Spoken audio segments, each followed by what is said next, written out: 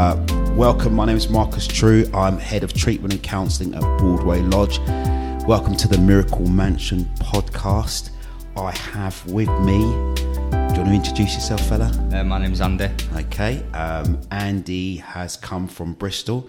As you can, I don't know whether you probably picked up, but he doesn't have a Bristolian accent. No, still got the Mancunian twang. That's it. But just firstly, I just want to say to everybody that are listening to this podcast, please like, subscribe, tell a friend about the podcast so that we can get more people interested, not just in the podcast, but in people's stories of addiction and definitely recovery, because that's what we're all about.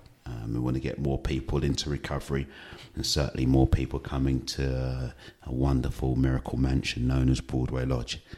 So I'll tell you how it started. How I decided on Sunday. I woke up in the morning and I thought I've got to arrange a podcast, and I'd had a conversation with one of your sponsees. Yeah, I had a conversation with him, and I just thought to myself, wow, considering the age differences and the change in him as a result of the work that you're doing with him, I thought, yes, I've got to get Manchester Andy in just to have a chat. And obviously I know how well you've been doing. Anyway, listen, let's just chop it up. I just want you to tell me about how you got to Broadway Lodge and what addiction was like for you. Let's have a chat. So I got to Broadway Lodge. There was a course of events that happened. I'd relapsed and life got very unmanageable very quickly. And there was a course of events that happened over about a 4-week period. Okay. That got, pretty dangerous. And my sponsor in Manchester is not my present sponsor, but he's like a brother to me, do you know what I mean? Okay. And he was in communication with my family. Mm-hmm. And I think with what was happening in that month, I think they'd actually accepted the fact, that the son was a goner. Do you know what I mean? And was that your family? My family. Yeah. So was you in recovery before? Yeah, I was in recovery before. In 2017, I went to a treatment centre in Manchester. Okay. And then everything went all right. A situation happened in my life, and I kind of put recovery to one side. Okay. You put it down for a bit. Yeah, basically, yeah. I put it down completely, to be fair. All right, cool. I felt like the situation that was going on at the time needed my full priority. No one. As a course of that, basically, I relapsed, and the rock bottom was a lot worse than the previous time. Right. Okay. I've often heard that before. Yeah, that 100%. once you're in recovery, the rock bottom that you might have had that brought you to recovery, if you relapse, it often is worse than a lot worse. Right. Because you knew you had it. Yeah. Okay. And relapse. I mean, I did relapse because I was practicing a program. Right. So there was a good chunk of the 2 years. I think it was 2 days before my second birthday. Right. I picked up a joint. Okay. Now, I never got back. I tried, but it just wasn't possible. Why not? I tried another treatment centre. It wasn't possible because I think these treatment centres there were short periods of time. Okay. It was nothing like what the structure is here. Okay. And I think I was that far gone that I needed some intense treatment, if you will, okay, to be able to get back onto a level playing field. Right. Okay. And a good friend of mine, John, he was in communication with my family. Okay. And they were just saying basically, as a last resort, what we're going to do is the last chance. It was last chance saloon this trip down here. Okay. And what made you decide to come south, though, brother? Right. So this is what happened. I'd never heard of this place. I'd never heard of Weston-super-Mare, to be fair. Okay. And John's sponsor, a chap called Mike, he'd heard of this place. Okay. So John was in communication with my family. Everyone was working behind the scenes, which, to be fair, if they hadn't been, probably wouldn't be here today. So I owe it to a lot of people, without a doubt. Well, honourable shout out to John. John. Yeah, John, my mum says, everyone has an angel in their life. John was mine without a doubt. Nice. Nice. And if I ever get married, he'd be the best man at a wedding without a shadow of a doubt. Cool. So interventions do work sometimes. 100% they do. And it was all happening behind the scenes. I was oblivious. But I mean, with what I was up to, I wasn't thinking about it. Yeah. Anyway, he said, we're gonna send you to Western Supermare. And I remember the day. I remember it like it was yesterday. Yeah. I typed it in Google Maps, right? And You I still just started scrolling down the country. Mm-hmm. I was scrolling, and I seen it.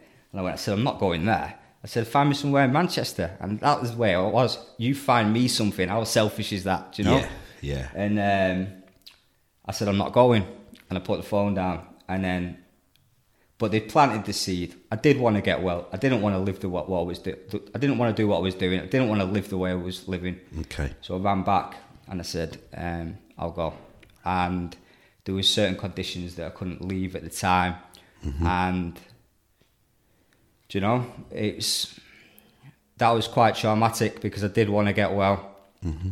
I did want to go away and I knew this stuff worked because I'd done it previously. Mm-hmm.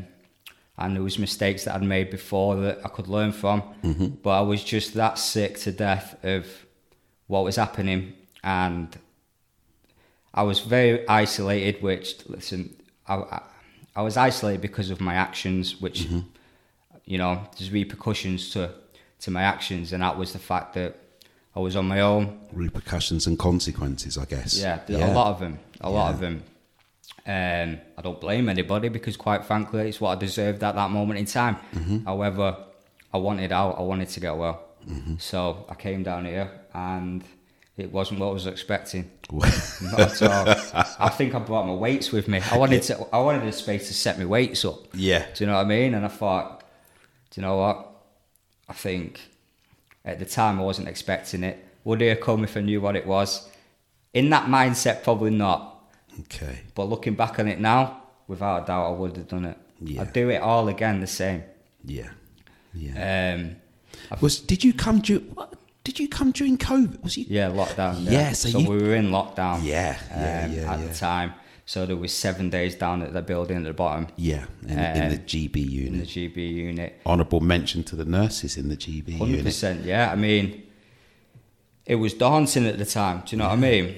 But a part of me knew that when I arrived, all I had to do was toe the line. If I toed the line, I had a good chance. And yeah, I was a different guy. Even walking through the doors today, this is the first time I've been back. And it brings feelings, doesn't it? Last time I came here, I was broken. Physically, I looked okay. Yeah. I looked okay because I've trained through it. Training's a big thing for my recovery, so I trained throughout it. Yeah. However, behind the eyes, there's a photograph. And behind the eyes, there's no soul. It's a guy who's dead inside. Yeah. And I did come in with a bit of swagger, you know what I mean, and all that. But that got beaten out of me pretty quick. And it was a journey with a real happy ending. Cool. Let's talk about that coming through the door. So you came in through the GB unit. That's obviously the part where I think at that time we had to have 2 units running, one for the isolation because of the COVID-19.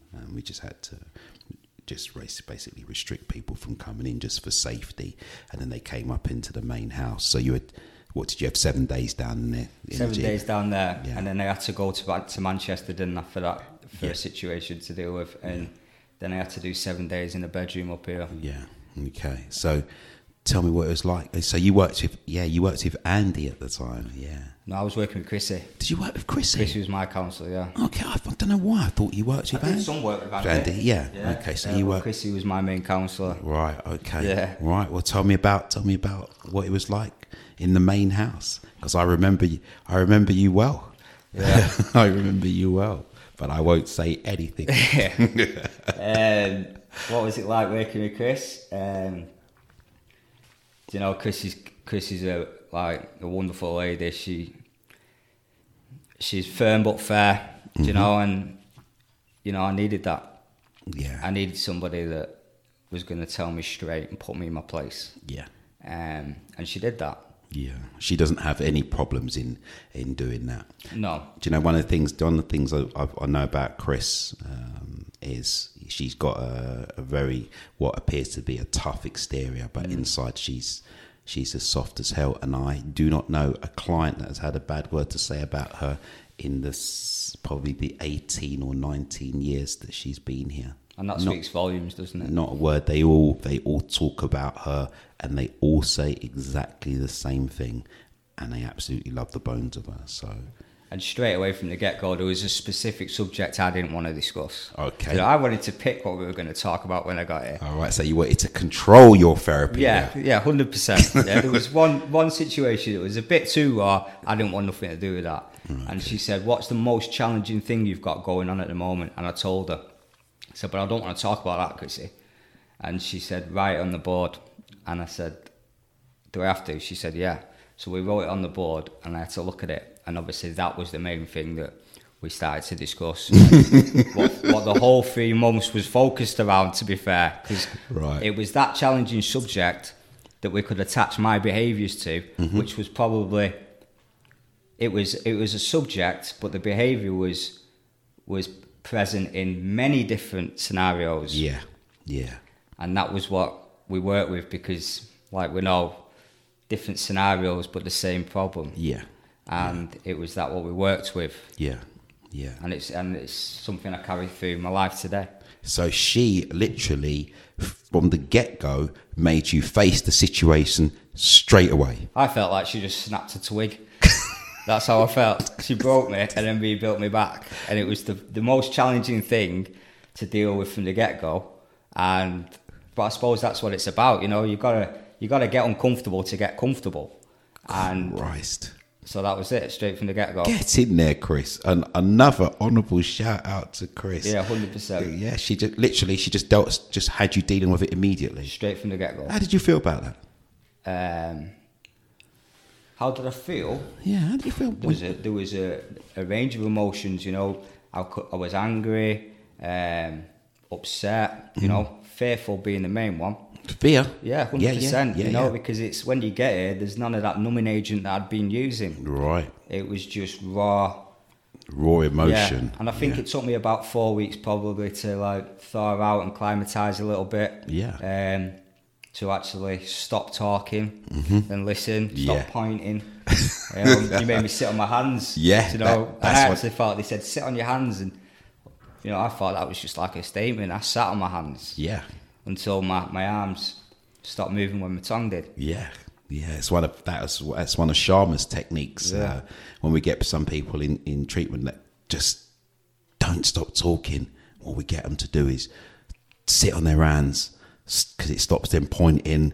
Because you just get different kinds of characters: black, 100%. white, red, green, blue, yellow. Yeah. It doesn't matter what colour they are, but they all kind of exhibit the same behaviour. So we've got a certain kind of techniques that helps them, and eventually it starts to work and it starts to come through. And it's like that was obviously a defence mechanism for me. Do you know? Aggression and trying to control a situation or a conversation. Yeah. So we don't get to how I'm feeling. Yeah. Cool. And that's probably how I've lived my life up until I walked through the door. I even believe like the recovery I had in Manchester. All right, I wasn't drinking or I wasn't using, but was I very well? I can probably not as well as they have been down here. Yeah. And that was due to the fact of the real soul searching. Yeah. And you know, like there was a time I thought if I wasn't an alcoholic or a drug addict, what would my life be like? And I can honestly say I don't think it would be better. You know, I think that some people think that if they weren't an alcoholic and an addict, then life would be better. But I think it would be worse, because I think if I hadn't got down to them depths, then I wouldn't have had to do the soul searching. I wouldn't have had to do the work on myself, and I don't think I would have ever have got to this caliber of person. Yeah. And I have to support you with that, because what I see with you and what I hear about you, it's the caliber. Yeah. Yeah. You know, there's a level, and then there's levels, and you, to me, appear to be. I mean, I'm just looking at you now, and so you came in and when you came into treatment, you trained. You could see you was training. Obviously, as you said, you brought your weights in and blah blah blah. But you've got a different aura about you today. There's just a confidence and assuredness about you today, which is just, and it's not arrogant. Do you know what I mean? It's not arrogant. There's I feel a sense of humility about you today, which definitely wasn't there before. No, 100% do you know what I mean? Wasn't there. It just wasn't there. And then there's just, it's just, I love that word, caliber. Yeah. Yeah. I think with me now, it's just like, I just am who I am, do you know, and I just do what I'm doing. And, do you know, people gave me their time. They did things for me that wasn't a transaction. You do something for me, I do something for you. That's how I live my whole life. Yeah. You know, in the That's a great circles I word. was with, it was always like, you scratch my back, I'll scratch yours. Yeah. When you're given and you visibly see somebody reaching out and giving you something for no return, then they lead by example. Yeah. So for me now, I will reach out and help other people, and not because I want praise, not because I consider myself as that caliber, just because it's the right thing to do, as I was shown. Yeah. And, do you know, I'm a firm believer in karma. I know when I'm doing something wrong. I've made mistakes. I'm a human being. Yeah. But making the same mistake twice, that's where the sin comes in, and then I know about it then. Do you know what I mean? Yeah, absolutely. So it's just doing what I think's right to do. Cool. It's funny because I have a client that's just come out of prison. He's been in prison for a while. It's been in recovery, in and out of recovery. And this morning, when you was driving in this morning, I was thinking, who can I reach out to sponsor this geezer? And then I thought, do you know what? I'm going to speak to Andy. Yeah, I'll be happy to Yeah, open, I'm going to speak to you this morning after this conversation because he just needs some direction. Yeah.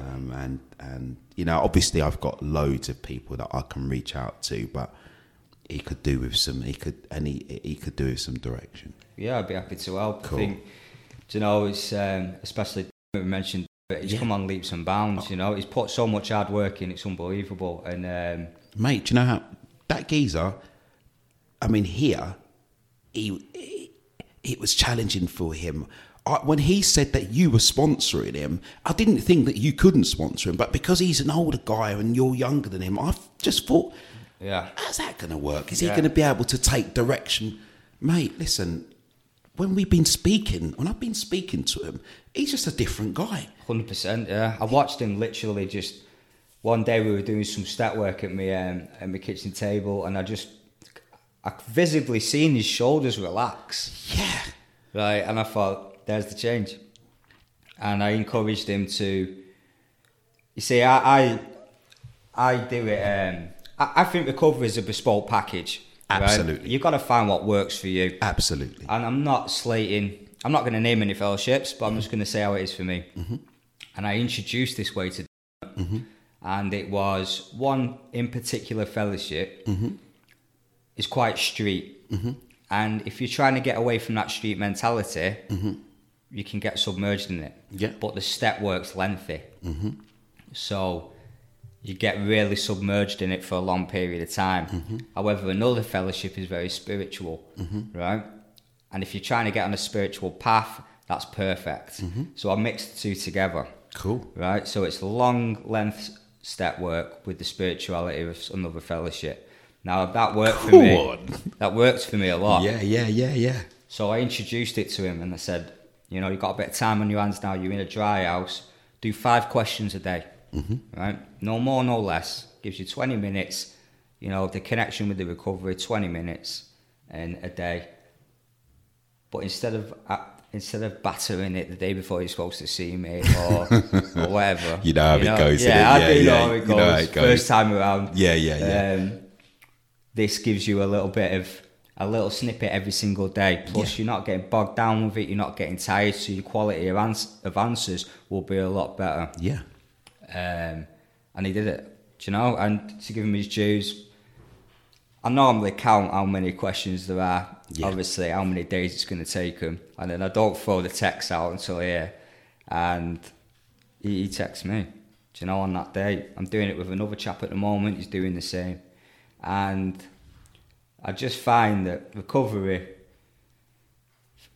is a bespoke package. It's finding out what works for you, because otherwise it's got to be interesting. It's got to work for you, because if it doesn't, you're going to lose interest. Exactly. And then we know what happens. You know, it can be dangerous, and people die. I was at a meeting last night, and I found out someone had died. I know a lot of people that died. One guy died in Manchester, my mate Mike from Salford, and yeah, he was 6 years clean, more probably. Me and I've got two good mates of mine, Mike and another mate called Jamie. We went to a Dublin convention. Right, we got happy memories. Yeah, lovely. And but yeah, unfortunately, Mike died on a motorbike about 6 months ago, and he was clean and sober for 6 years. What happened? He had a heart attack. Jesus. And this just shows how real this is. You know, his heart was damaged because of what he'd done in the past. Yeah. So unfortunately, he was one of them that had a heart attack, and his heart couldn't deal with it. And that was a massive blow. Yeah, I can imagine. Yeah, I miss the guy, you know. Yeah, I do can miss imagine. him 100%. You know, it's funny you should say that. One of the things that recovery doesn't promise you, recovery just promises you a life, but we still have to clean up some of the damage from the past. And there's sometimes, you know, if we've got issues, heart issues, health issues, you know, alcohol does some serious damage to the body. You know, crack cocaine can do some serious damage to the mind, and those things need to be cleared up. So, you know, recovery isn't always rosy. Sometimes we've just got to clear up some of the damage that we've done for the past. And, you know, God bless you. What's your friend's name? He's called Mike. God bless Mike. R.I.P. Mike. 100%. And I agree with what you're saying. Recovery isn't all sunshine and rainbows. It's not. No. Do you know? And it's relocating from Manchester. Yeah, there's been a lot of it's been difficult, and some days recovery just stops me making the situation worse. That's it. Because it stops me using drinking, and then the catastrophic consequences that are going to come related to the situation I'm dealing with. Do you know? Yeah. Some days it is. Some days my mental health can be bad because I suffer with that. But what it's taught me is to accept it. Now, there's certain situations I struggle to accept. Cool, let's talk. The situation with my children in Manchester, it's quite difficult. I'm not going to go into it too much. However, that's been an ongoing situation to date since I got here. Cool. I have a really good bond with my children, but when I worry for them, I try and control that situation. Absolutely, I get that. Yeah, I get that. So there's that kind of stuff that goes on, and some days I'll get up in the morning and my head can be bad. You know, and for nothing. Yeah. But it is what it is, and that's it. Yeah. I just think, it is what it is. I'm built like this. Crack on with the day. And when you do that, it tends to go pretty quick. Cool. So you've gained some acceptance around the way that your head works and functions. 100%. And I have tools in order to sort it out. Sometimes it doesn't work. Sometimes it does. Yeah. Accepting that fact, it stops feeding it. I used to feed it. I used to think, I'm in recovery, I'm doing everything right. Why is this happening? Yeah. You know, it shouldn't happen. And people used to say, it's early recovery and all that. But it was. Yeah. It was. And you can be doing everything right, but some days recovery just stops me drinking, it stops me taking drugs. Yeah. It doesn't solve the other problems. Yeah. But I do find that the pain is the journey, and where there's pain, there's a lesson to learn, and I'll grow. It does give you the tools. Recovery does give you the tools to deal with some of the problems.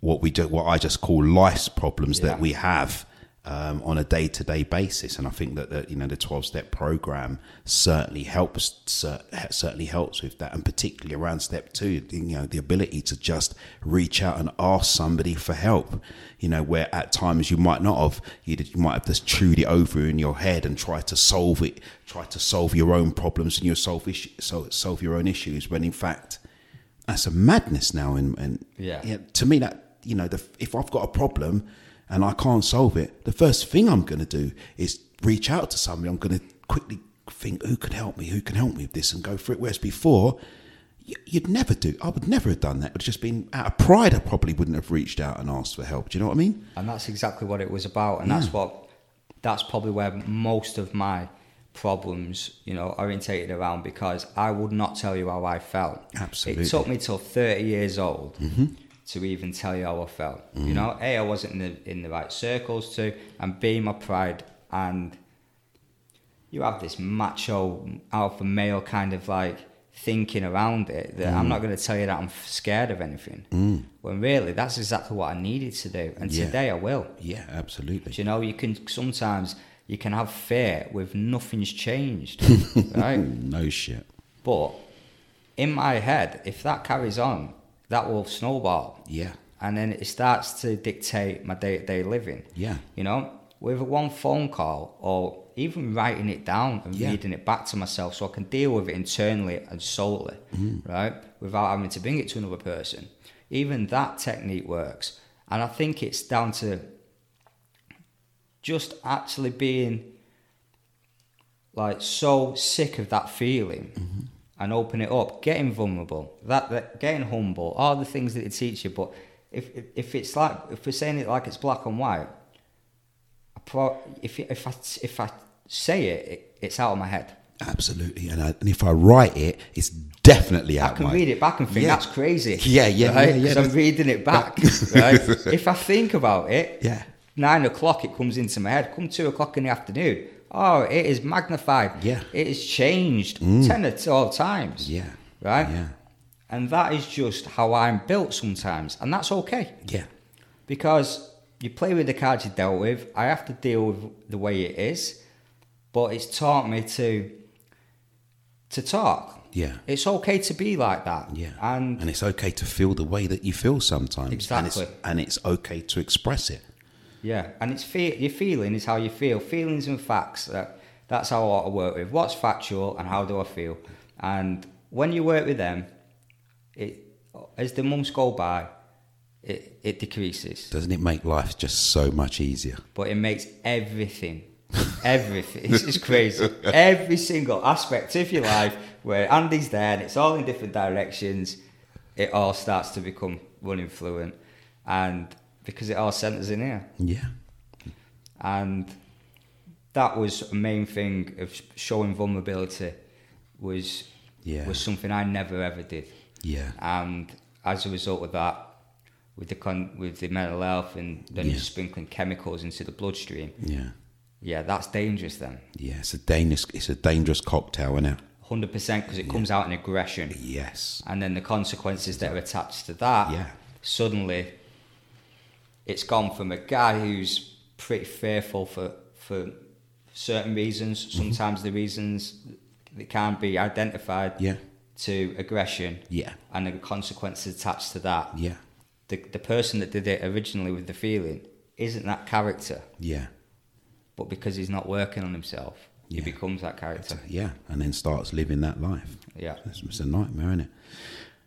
I love the fact that you talk about vulnerability and talk about fear, because it's something that, I guess as addicts or just as men, or just anybody in general, let's just, honourable shout out to all the women in recovery that, sometimes we're conditioned not to show our feelings or emotions. And now I think back, from my time in recovery, and I think that's absolute madness. I'm constantly talking to people about, what are you feeling? Tell me what you're feeling, and obviously we look at the facts and feelings as well. But today it's almost alien for me when people are talking about stuff and they're telling me what they're thinking, and I'm like, no, actually, tell me what you're feeling and I might be able to help you. But, it's just, that's just kind of alien to me. it's I think as well is it's finding the right people to bring the right stuff to. Absolutely. You've got to have like a list of people you bring certain situations to. Like my family, you know, they never wrote me off. Do you know they didn't? Yeah. Without them, I wouldn't be here. That's a fact. Yeah. And what's the however? However, we don't talk about feelings. Yeah. So I bounced out of here and I'm like, let's talk about our feelings. And people aren't built like that. Yeah. And I think that's why it's important in your life to have the right people to take the right stuff to, so they can help you. So I have a range of guys that I discuss things with, certain different things. Yeah, absolutely.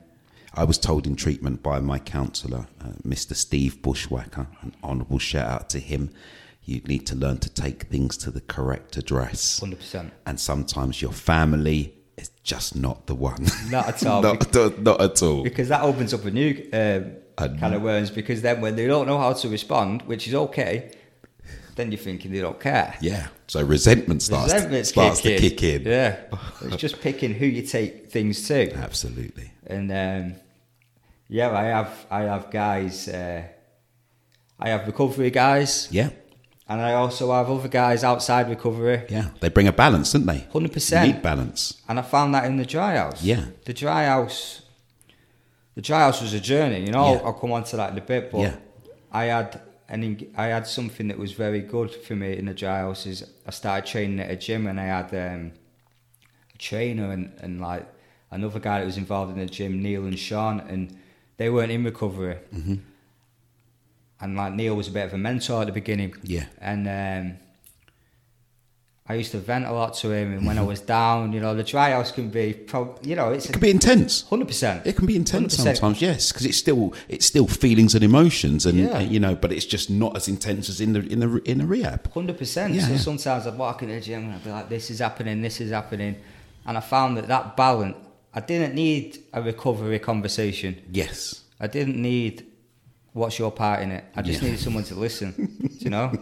And, you know, Neil were there, and he helped me out a lot, more than they probably know. And I needed that balance. God bless Neil.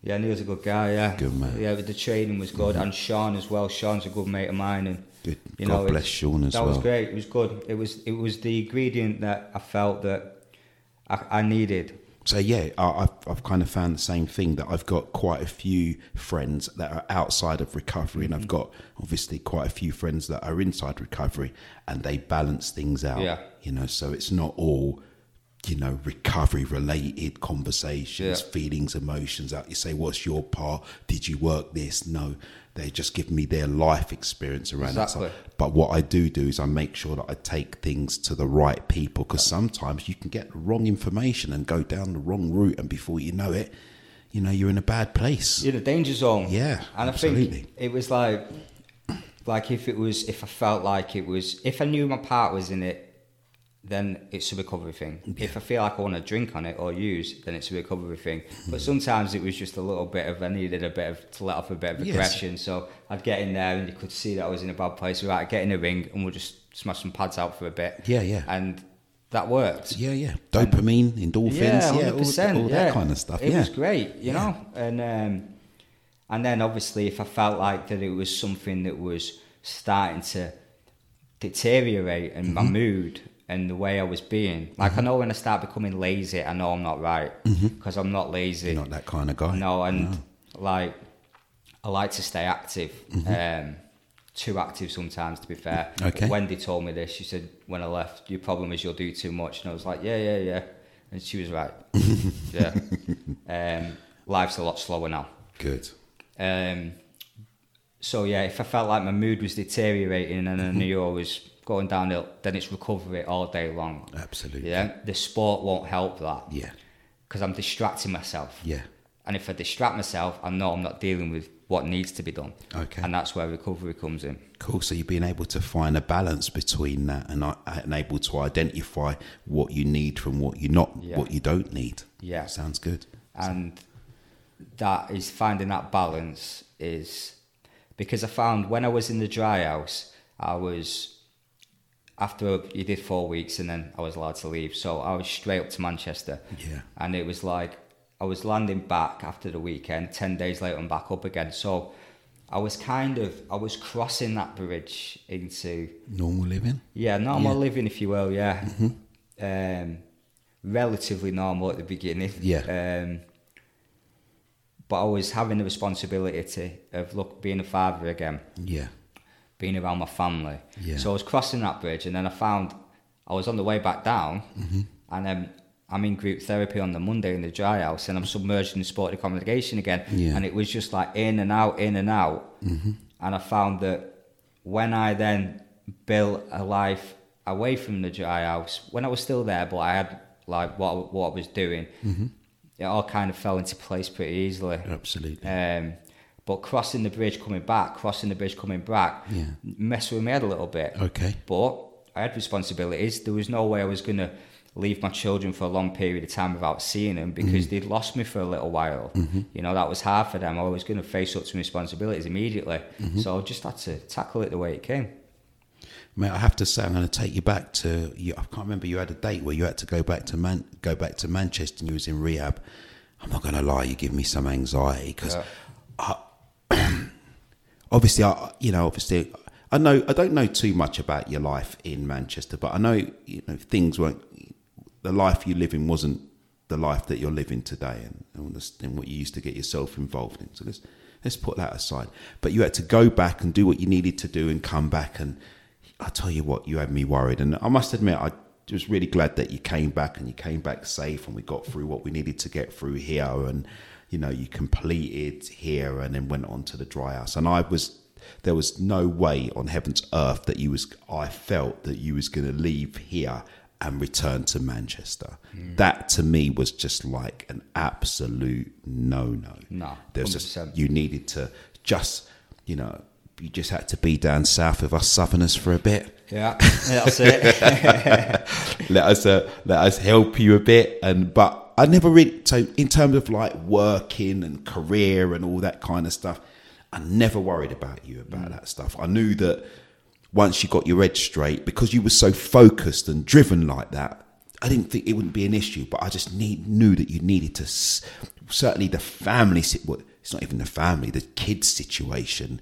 I know that was going to be a challenge for you, and obviously going back to Manchester. But in the dry house, I never worried about you at all, not once. It's, with respect, I knew that once you done what you needed to do, you was going to do what you needed to do, because that's just the way that you're built. Yeah. So I'm just really pleased that you got back and then got back here and completed and went off to our dry house and then started your journey there. And I kind of understand the one foot in recovery, then coming back, 1 foot back in life with the kids and all the stuff and all the obviously the challenges you've had with the kids up in Manchester and the ex-partner, so to speak. But you've kept going. Yeah, it's the situation in Manchester now is it's good. I'll be lying if I say my heart isn't in Manchester. Cool. I think my heart is up in Manchester, and who knows what the future holds. But if I was to go back now, I'm prepared. I'm okay. I wasn't back then. Yeah. I absolutely 100% expect you to phone me one day and say, yeah, I'm back home. Yeah. I'm thinking fortnight here, fortnight there, because obviously work's going well down here. Yeah. And I think from a father perspective, I need to be around my kids more. Yeah. And that's what's going to be happening. Yeah, I get that. From a selfish perspective, if I was to go back, I'd be sad because I've built a life here. Yeah. But my kids come first all day long. I get that. I get that. I get that. And I have to say, I have noticed, certainly with some of my northern clients, there's a different energy about them, and they eventually everybody wants to go back. They want to go home. Yeah. They want to go home. I've had a few clients. One of my clients, she was from Manchester, and she was down here, but eventually she wanted to go home. And whenever I go up there and I see her there, it's just almost like it's almost like it's not a different country, but she's with her people. She's with her tribe. They speak differently. There's certain. Do you understand what I'm saying? Yeah, I get it. And I think it was frosty at the beginning. Yeah. But my bond now, with not just my children, with my family members. Yeah. I mean, when you tear through people's lives, like your family's lives, over and over and over and over again, right, it's going to take time to repair. Yeah. Right? So at the beginning, it was like, oh, he's back. Do you know? What's going to happen? Yeah. But now, it's different. They trust you now. They trust me. Yeah, you've earned back the trust that you absolutely ripped apart. Oh, I demolished it. Yeah. I demolished everyone's lives. You know what I mean? I did, and well, I think to the point where when you now I'm a father of two. Do you know what I mean? And now I'm of same thinking, and you know I'm emotionally intelligent now with how I feel. With what my family witnessed, if I had to go through that with my children, yeah, that would really upset me. The situations that I was in, I wouldn't want my son to be in. So I think now things are a lot better, and you know, when they're a lot better and a lot smoother, when I come back down, sometimes I think, why am I here? But you know what? It's not a decision to make on a whim. It is in my thinking. And I believe that everything happens at the right reasons. Do you know, everything, I believe my path's laid. Do you know what I mean? It's already laid out. Do you know, I believe in all that because I've seen so many coincidences that I'd be a mug not to believe in it. So I do. And when the time's right, it will be right. At the moment, everything's running fluently. It's nice and calm. And it makes the trips back to Manchester a lot easier. So, I love the word calm because that's just, you know, from chaos to calm. That's the only thing that I want. I'm always saying that. I even say that to my partner. I say that to the dogs when the dogs are playing up. We just need some calm in here. I don't want chaos. I don't want any crazy stuff. I don't want no drama. No. I just not about that, and that's what I'm getting from you. Yeah, I'm not about drama. I think with calm, you become constructive. You know, it's like in my line of work, there's a lot of organising, and that's 50% of it. Organising it, staying on top of it, and it has to be calm. Otherwise, it rubs off in all different areas. Yeah, it does. And yeah, that brings stress. I had a moment this morning when you was on your way here when one of my, let's just call him a cousin, messaged me. He's been trying to get in recovery for a long time, and it's probably been 15 years he's been trying to get into recovery, and he texts me this crazy message, and because he's got resentments with me about because I've not done this or done that for him, and he's attached some expectations to me. And for a moment, I had that that moment when you get a message and you read it, it's like literally it just lit me up. Yeah. It's what a bite. Yeah, literally. I had to calm myself down and constructively respond to him. That's it. But absolutely be honest with him and just let him know about his expectations. But calm rules for me. I've just tried to change it. You said something, right? And I really want to get back to it, which I love. Recovery is a bespoke package. Yeah. Right? Now, one of the things that we've tried to bring in here is make treatment individualised. One size package does not fit all. 100%. 100%. It doesn't fit all. And what we used to do here is try this one size package, and it doesn't fit all. And what we've done is try to have a bespoke, I love that word, bespoke package for people coming in here, because not everybody is the same. You know, people have gone through different traumas, different situations. And yes, we've got a set of rules that we would like people to follow. But in terms of the treatment, it's now even more individualised than it was when you was here. Because, you know, over a period of time, I recognised that, you know, we can't keep doing the same things. I agree. It can be sometimes like obviously we all have like guidelines we need to hit. Yeah. Sponsorship, step work, meditation, all the stuff the ingredients that have to happen. And I think if you go to a meeting, or some people, well, I know this has happened to a couple of people because a few people approached me about it. If you do what somebody else is doing to a T, like follow them exactly, that could possibly be more damaging than it is if you actually pick your own way. Yeah. And you've got to pick what works for you. Yeah, exactly. Because it's like medication as well. Like, you know, if you're going to the doctor and you're saying, I need this, you know in your heart if it's wrong, but some people do need something different. Absolutely. And it's like you said, not one jumper fits everyone. Some people can come into recovery and haven't got mental health problems. Some people can have really severe ones. If you're relying on the program and early recovery to rectify that, sometimes it might not happen. Yeah. So you have to seek outside help. Absolutely. I do therapy every 14 days. Cool. I get a lot out of it. It's not 12-step based. However, it's an event. It's an hourly event for me. Yeah. And I need that. Do you know? I think finding different ways, in them guidelines, finding different ways. And if you have to mix it all up, fellowships are fellowships. I don't have one in particular one I stick to. A meeting's a meeting. If I like something that's said, or I like the way it's structured, I'll go and have a go. Yeah. So recovery as a whole, there's a lot of different angles. There's a lot of different directions you can go. And it's just finding the one that works for you. And do you know what? I chop and change it a little bit. Yeah. Yeah, I don't like to stay stagnant. Yeah. You know, I have a home group, I do a bit of service, and then I'm off. I go to another one. Yeah. And it's all about keeping it interesting. Because if I get bored, I resent it. And then we know what happens with boredom sometimes for some people. Gets put to one side, and it can be 6 months down the line. I can make that fatal mistake. Yeah. But it happened months and months and months before. Absolutely. When I had no defence, when my head clicks and it says it's a good idea. Normally, if I'm in recovery or I'm practicing like recovery, my head will say it's not a good idea. Yeah. If I'm not, it'll say yeah, it is, and I'll stick with that. And that's the problem. Yeah. I don't want to end up there again. No, not at all. Andy, listen, it's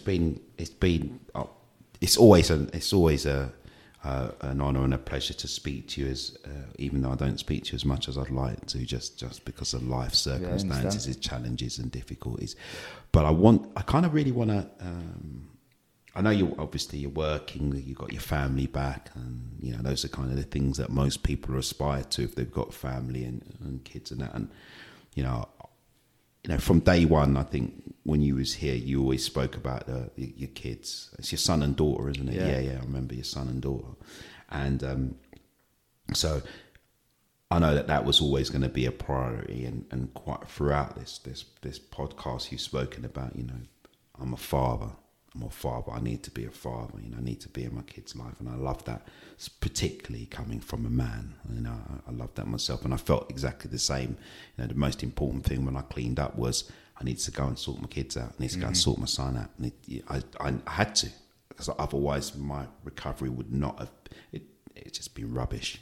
You know, I'd have just been running around, you know, pretending to be somebody, pretending to do something when I wasn't actually doing it right. You know, so I kind of really respect that. So I just want you to just tell me, what would your advice be to somebody coming into Broadway Lodge, you know, with your experience of coming through Broadway Lodge? What do you think, or what could you say to somebody that helped them get through the process here? Listen. You got to listen. Okay. And if you don't agree, you have to just see what's visually in front of you. Okay. You know, when I got here, other people here knew better than me. And I think you have a little bit of a laugh, that's important, you know what I mean? It's like lighten the soul a little bit, but get stuck in. Mm-hmm. Yeah, get stuck in, because this is now like a little training camp for life, and you need to get the most out of it. Yeah. You need to pick up the tools, open your mouth if you need to, and when you get out, build your network. Because although everybody in here is at the same time, you know, you gel with people. When you leave, unfortunately, some don't make it, some do. But everyone has their own life, everyone has their own path, and they go back to it. Yeah. It's about building a network when you get out. I'd say that like you said, this is for me. This is like school. This is like school for emotions that addiction has brought us here to learn, to deal with, to understand. Yeah. And you're right. And I think we always had these conversations. I think it's a few years now. We had these conversations that, you know, you have an amazing moment here. You spend some real intimate moments with people. You share some real intimate details. You share some you hear some real tragic stories, and that is a moment in time, and you kind of live with that. It kind of really stays in your soul. However, when you leave here, not everybody's going to make it. Unfortunately so. Yeah, sadly so. I mean, I remember the cohort that you went with, and there's some people that are absolutely smashing it, and there are some people that, struggled, really struggled. I see some of them. Yeah. Do you know what I mean? Yeah. I do see some of them, and I hope to get back. Yeah. Genuinely, I do. Yeah. But I think, like you said, this is, when we come in here, we're broken, we're on death's door. That's the facts. And when you're starting to get your emotions back, and you hear people's struggles and the pain and your own pain, you gel together. Yeah. The pain brings us together, doesn't it? Exactly. Yeah. And even in the dry house, I mean, some magic happened there for me. Yeah. But it really happened in the dry house. And I'm grateful for that opportunity. I'm grateful for everyone that's helped me on my journey. Like, genuinely, I am. Yeah. Right? And it was when you're given that leg up, and you're giving, people hold you when you can't, when you're struggling, you get a bond with people. Yeah. Then life gets real. You get back out, you go out there, and people either go back out or, God forbid, they die.